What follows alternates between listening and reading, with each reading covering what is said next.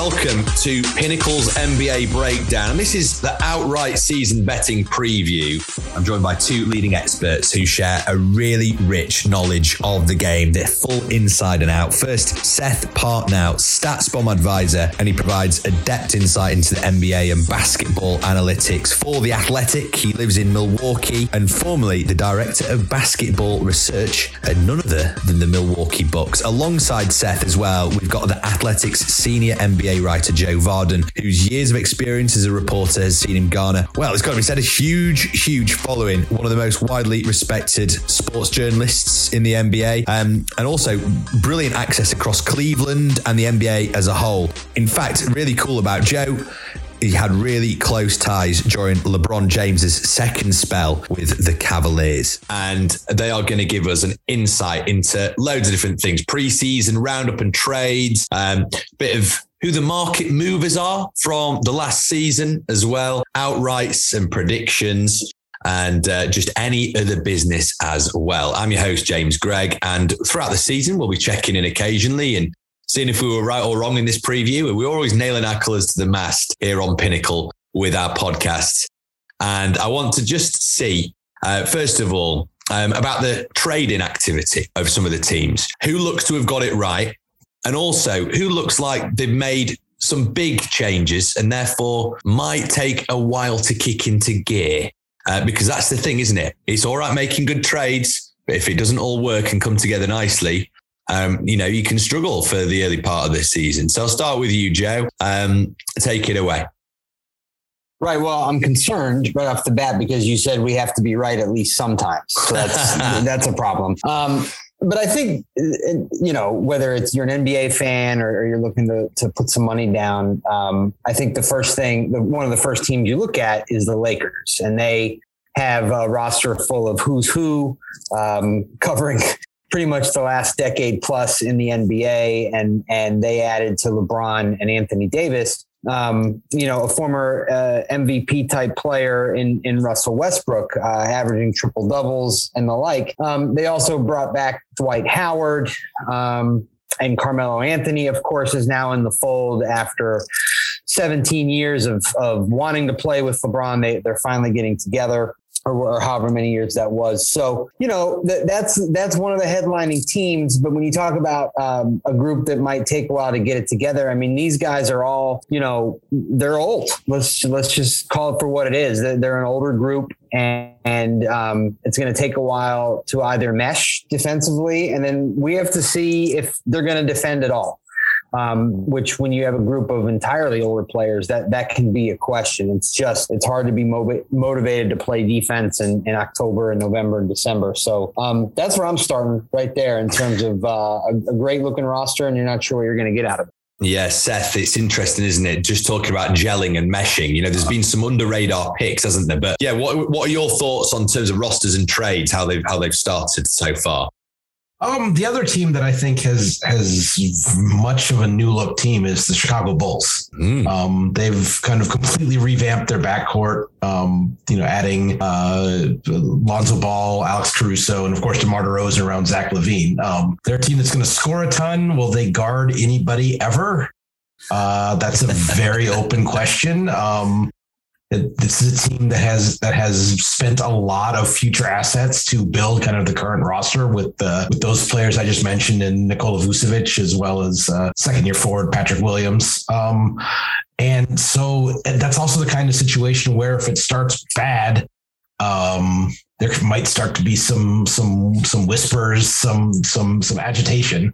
So that's one of those spots that I'm looking at. I have to admit I'm lower on the Bulls than a lot of people are, mainly because I just don't think they're going to guard, and feel like adding DeRozan to LaVine was almost too much of the same thing.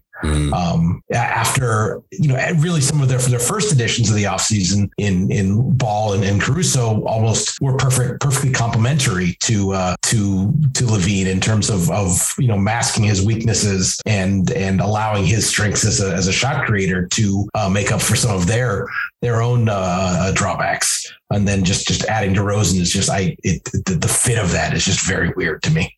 You know what? It's music to my ears that you started talking about the Chicago Bulls too early. Call me a typical Brit who may have indulged in a bit of Last Dance action last year, but that's my team in the NBA. So I like this. And I thought that actually Williams was a great rookie last year. He looked really good. And Levine as well. You're right. But he does feel a little bit like that. And I enjoyed the comment about, are they going to guard anybody ever? Anyway, we'll move on from them. Let's move on to Ben Simmons, if you don't mind. I mean, how's his return going to affect Philly? Because that kind of caught my eye. And any other franchises or players? I mean, we can go individuals that are going to hit the ground running from game one. Is he one of them, Ben Simmons? Oh, I don't know that he's going to hit the ground at all. I mean, he's certainly floating out there in the atmosphere. I mean, he's suspended for the Sixers' first game. I mean, that's good to know. And it's unclear to me that he's really, that this is even going to happen. The first couple of days that he's been allowed to practice in Philadelphia, he's barely put himself out there. I mean, there's the footage everybody's seen of him at practice with the cell phone in his pocket. Widely reported that on the day he was thrown out of practice, which is Tuesday in the United States, Doc Rivers asked him to participate in a defensive drill, and he said no. And this is the playbook for wanting to force your way out of a team, despite being under contract for, I think, 4 years and $177 million. He's just not going to do it, and he's going to be a jerk, and he's going to make it so it's an untenable situation. Which I suppose is more effective than holding out, certainly less expensive for him. But it's getting to the point already where, how they can make him work in Philadelphia is hard to figure out. Yeah. And I actually saw Seth really laughing there on our Zoom call here as we record this podcast. What was the chuckle for, Seth? Oh, just the hit the ground running. There's sort of maybe a dead cat bounce joke here somewhere, but no, this is, as Joe alluded to, this is ugly. And the odd part is I almost feel like Simmons is doing himself no favors, in that he's always a player who is very specific in how you integrate him into a team and build around him, because he's got some very specific strengths and some very visible weaknesses. And so the number of teams that would potentially be interested in him was already somewhat limited. There's some players who they come on the market, every team in the league would be interested in them because they fit everywhere. He's not that guy.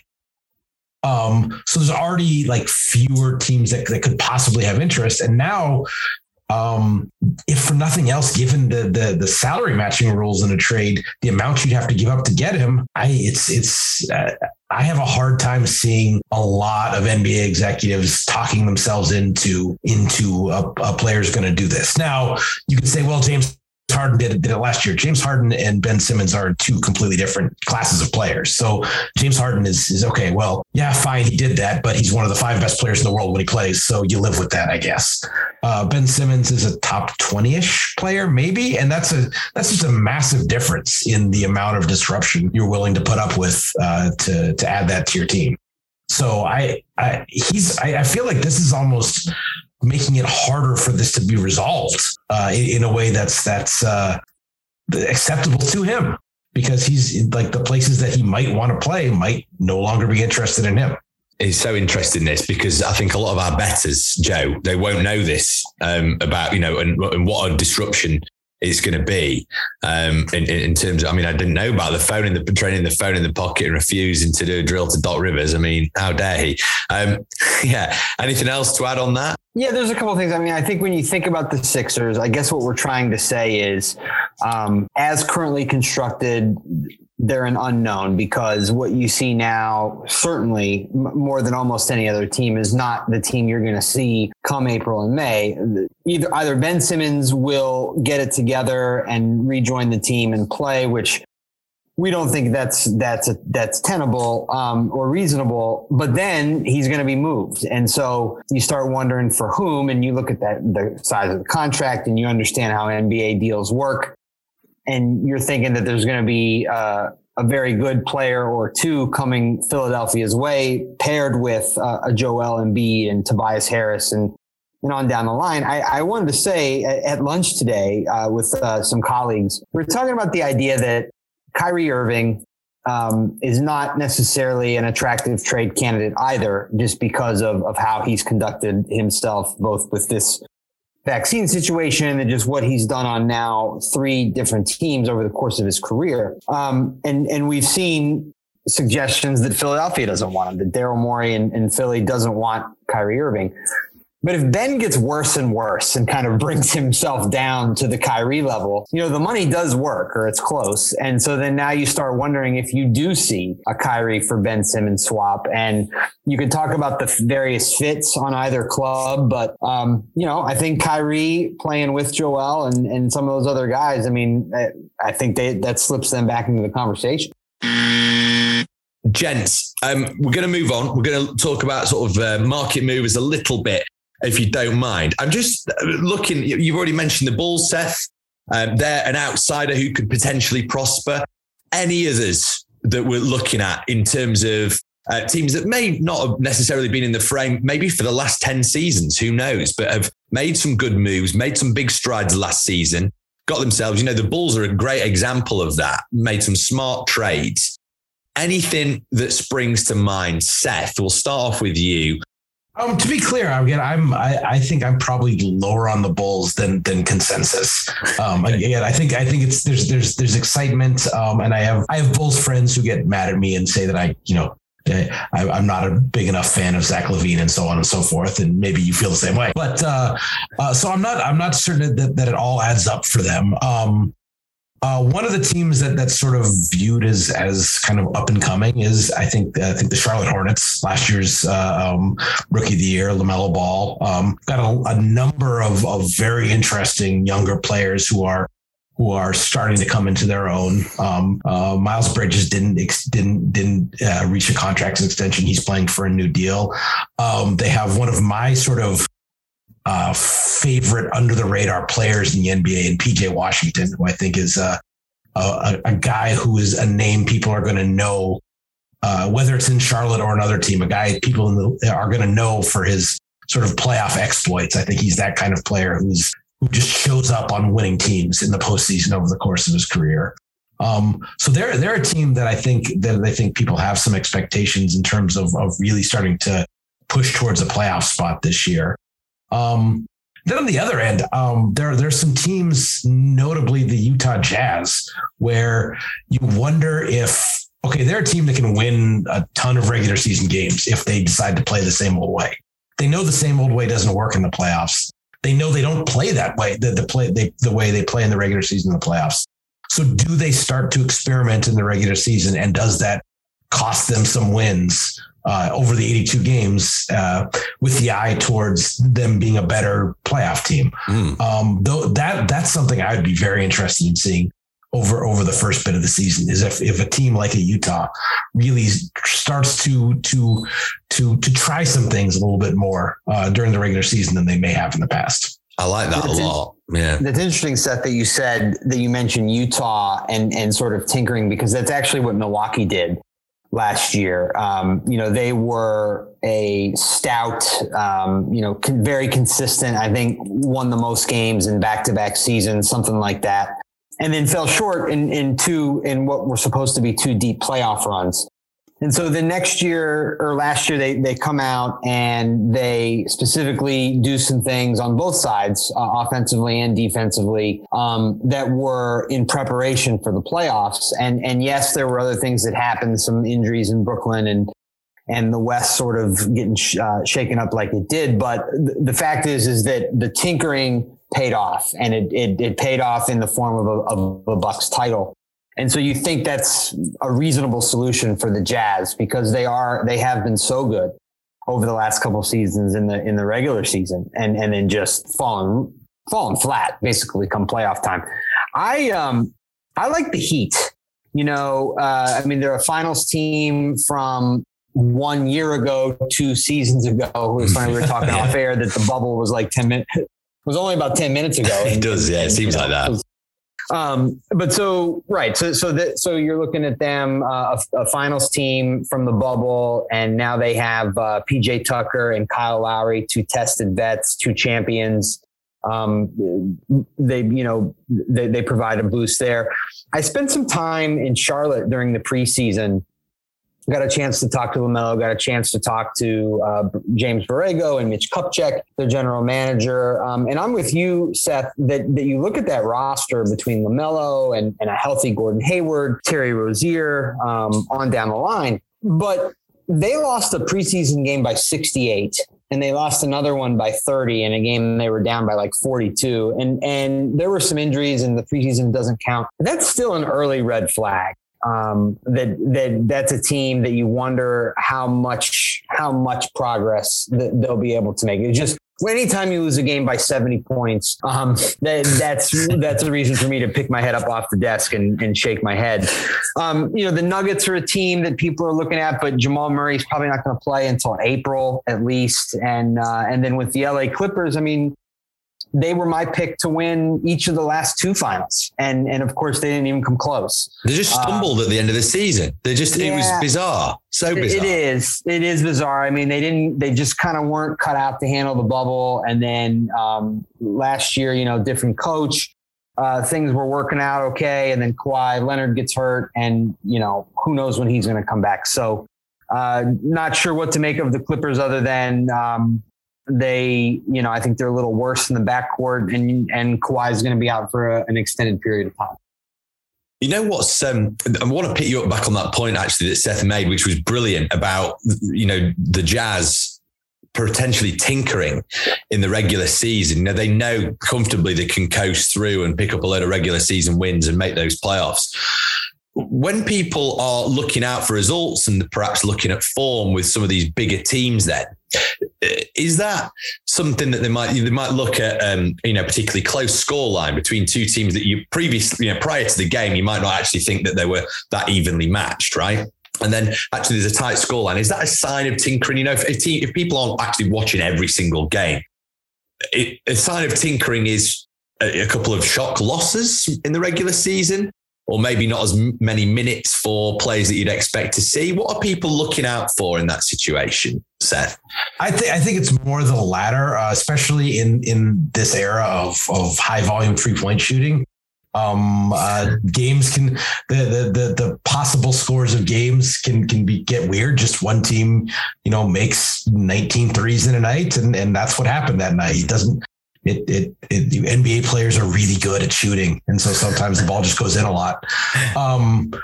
So it's more like it varies team by team. But for a team like Utah, how often are they playing without a traditional center? How often are they playing, maybe with 3 or 4 guards around Rudy Gobert, trying very different offensive things? How often are they?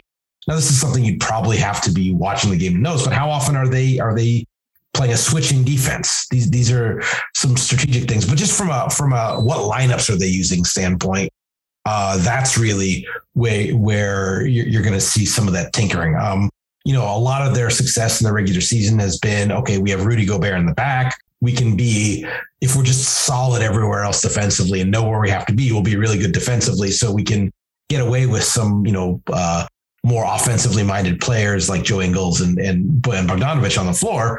But that's like, if they're relying on that sort of front court, that's the same old thing that's been exposed, multiple times in the playoffs. And if they're getting away from that and playing a more athletic style is really what I'd be looking at there. Maybe are they, because in the playoffs, they end up just here, Donovan Mitchell have the ball and go do something. Is that a style they end up going to more in the regular season, or do they continue? They were certainly one of the better watches last regular season because they were such a ball movement team. And then kind of, again, flip that on its head in the playoffs. So they almost lean into that playoff style a little bit more. Those are the kinds of sort of almost qualitative factors that I'm looking at to see if a team is just trying some stuff. And if they're trying some stuff, some of the stuff they're trying isn't going to work. So on balance, they're going to be a little bit worse, even if they find some stuff that's actually better. Just, you have to try and fail to try and succeed.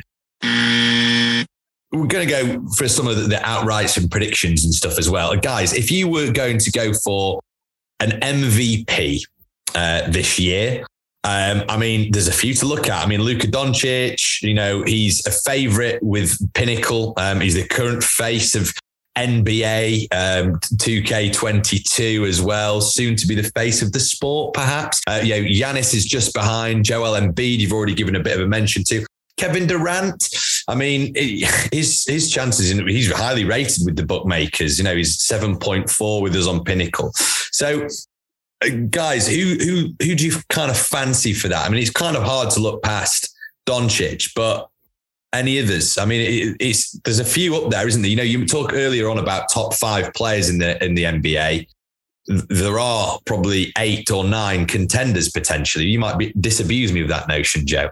Well, James, as you know, and I think most of your listeners probably know too, is that the MVP, it's something that's voted on by the media. So some of this, and I'm a voter consistently, some of it is narrative driven. So when you talk about various contenders, I mean, it would seem to be that this is Luka Doncic's year. He seems to be the next standard bearer from LeBron in terms of the complete player, and he's got more in his toolbox than, say, Giannis, who's, of course, a 2-time MVP. But he just has more to his game. So you think that maybe he's the next one.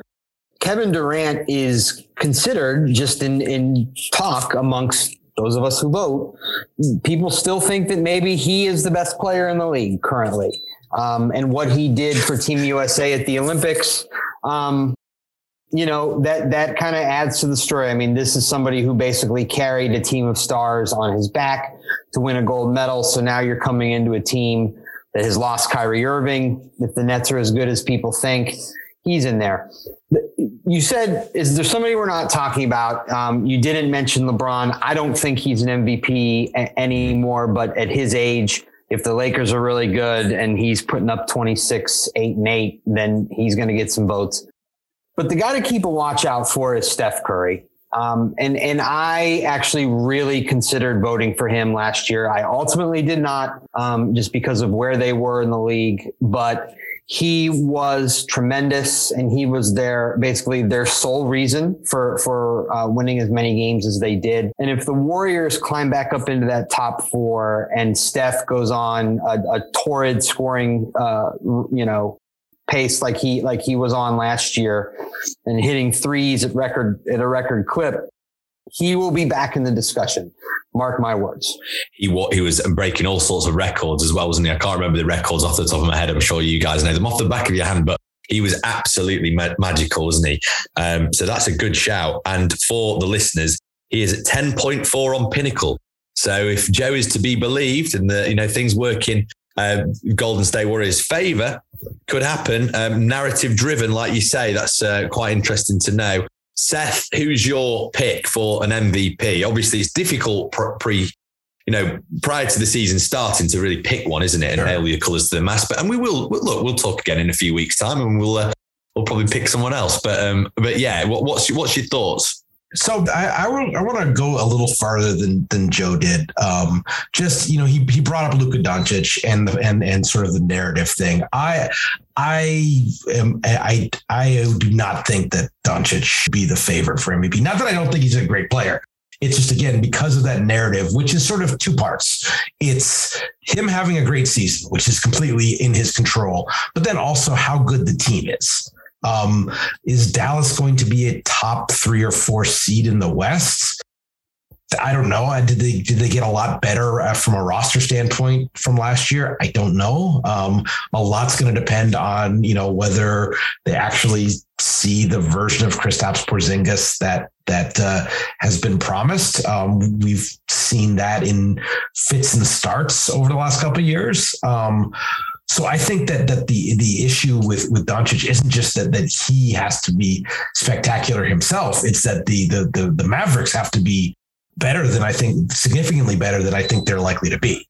And that's, Joe mentioned, if the Warriors find themselves back in the mix, I think that Doncic should be talked about the same way. If the Mavericks find themselves in the mix, he'll be right there.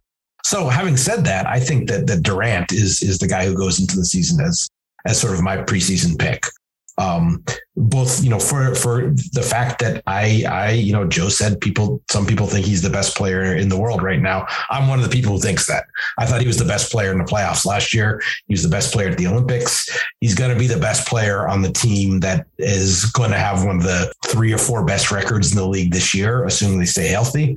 And just beyond that, from a sort of a super narrative perspective, him having perhaps the greatest comeback of all time from what prior to last year had been the most debilitating, regularly suffered injury in basketball, in an Achilles tear, and him coming back and still being at the peak of his powers. That's a powerful story behind him. If he comes anywhere close to matching the season he had last year with the Nets, when he was on the floor, at least, if he stays healthy and the Nets are as good as we think they're going to be. So that's sort of my first kind of idea. The second one is a player that none of us have mentioned. If the Clippers turn out to be pretty good, with Kawhi out, Paul George is going to have just a massive season.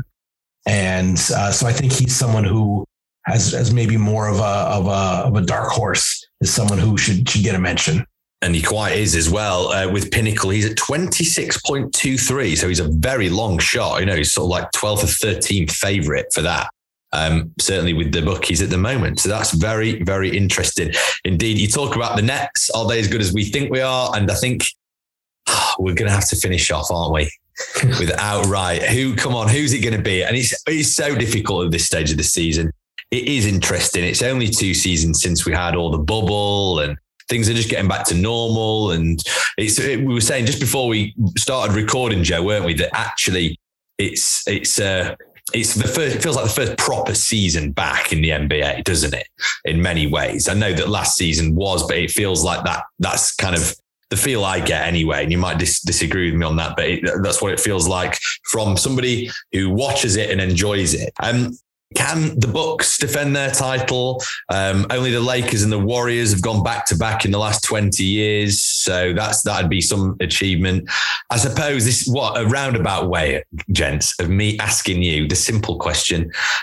Who's going to win the entire thing this season? Who's it going to be? And you're both pondering. You've both got very serious faces. I love it. Seth, we'll start with you. Nail your colours to the mast first. But sometimes it's a simple game. The best player wins. I think Kevin Durant's the best player. The Nets have plenty good talent around him. I think the Nets, even without Kyrie, go into the season maybe perhaps less of a favorite than they would have been had Kyrie been sort of healthy and in the fold. But between Durant and Harden and the rest of the cast, I think they go into the season as the team to beat. Interesting, concise and very forthright and good reasoning behind it. Joe, can you do the same, or are you a bit more torn than Seth? No, I'm not torn. I'm just pissed off that you went with him first because he gave an easy and you're like an after timer. And yeah, I mean, I think that's it. I think that I guess what I would add is that Kevin Durant and James Harden have played together before. And it was a time when Russell Westbrook was on the team too. And then from there, there was some flaws on the roster. I think that Kevin is older and he has that injury, and he was actually injury prone to a large degree last year, as was James, but they're both wiser. They're probably both better players now. And they have Joe Harris, who, it's wild for me to say this when I was a beat writer covering the Cavaliers. I mean, he was the 15th guy on the team. And now he's perennially one of the very top 3-point shooters that we have in our league. And he's going to be on a floor with the spacing that Durant and James Harden provide. So, if James can keep his body together and Kevin can manage sort of the load and also, just sort of the extra 2 weeks that he played last year with Team USA. If that doesn't get to him, let's not overthink this. It's Brooklyn. It was supposed to be Brooklyn last year. And here we are. So yeah, Nets. and they are the favourites as well. The Lakers are second favourite, rather interestingly as well. Look, we're going to talk again at some point. We're going to reconvene. Gents, really appreciate all that insight. It was really good. And hopefully, if you are a listener, you have picked up some insights. These guys are the best in the business and know exactly what they're on about. Thank you so much to you, Joe. Thank you so much to you, Seth. Give them both a follow on Twitter as well. It's Joe Varden and Seth Partnow as well, at just their names on Twitter. Perfect. Couldn't be easier. And if you've not got an Athletic subscription, why not? Why not? Because there's some great stuff on there. So a little plug for the Athletic as well. Follow us, guys. If you stumbled across this podcast, it's at Pinnacle on Twitter, at pinnacle.betting on Instagram as well, and also pinnacle.com for all the latest odds and also insight as well. There's some fascinating season previews on there from our own Sam Pearce, plus appropriately a piece on how data can inform your NBA betting, as well as a betting preview of this week's upcoming games as well. Thanks for listening. And as ever, all the odds that I have mentioned are correct at the time of recording. And let's enjoy the basketball.